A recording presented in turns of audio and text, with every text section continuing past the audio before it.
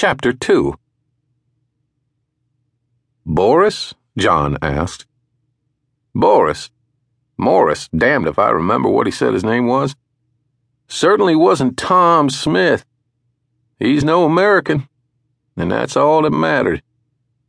Anyway, bring your men in. We owe you a debt of gratitude.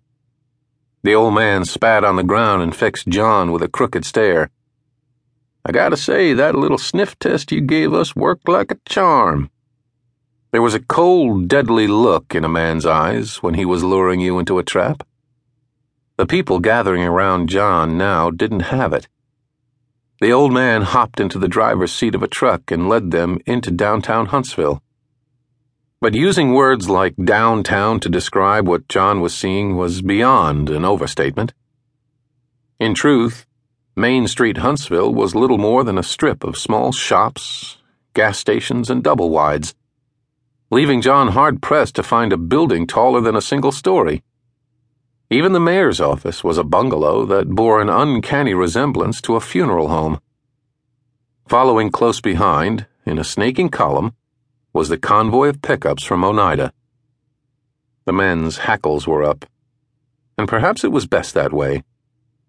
None of them, including John, were entirely sure what they were getting themselves into.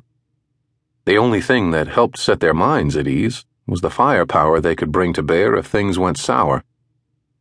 The old man pulled into the parking lot facing the mayor's office, and that was when John saw it. An imposing oak tree to the left of the building. The last of the pickups pulled in and stopped. The men in the truck beds stood, many shielding their eyes against the sun to get a better look. They weren't kidding, Moss said, leaning into the steering wheel.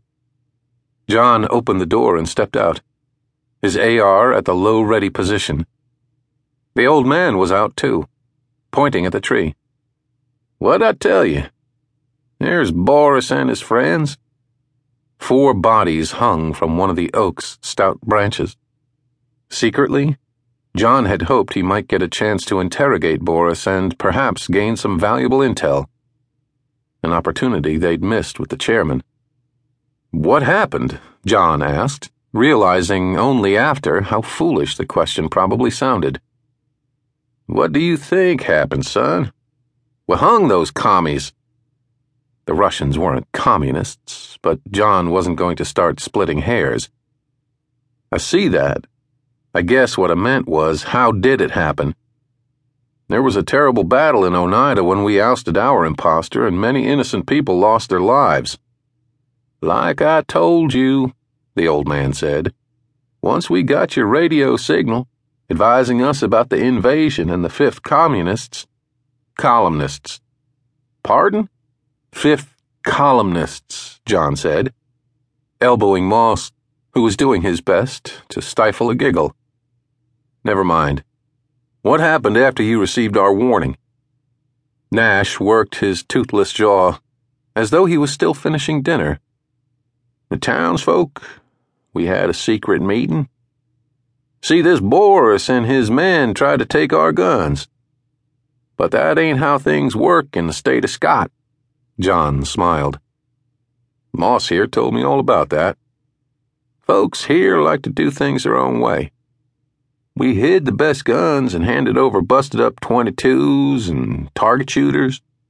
You gotta give 'em something so you don't rouse suspicion. John glanced over and noticed none of the corpses seemed to have any bullet wounds. But how did you... Heck, we did what any good Southerner would do. We killed 'em with kindness, Nash said as he slapped his knee and let out a hearty burst of laughter.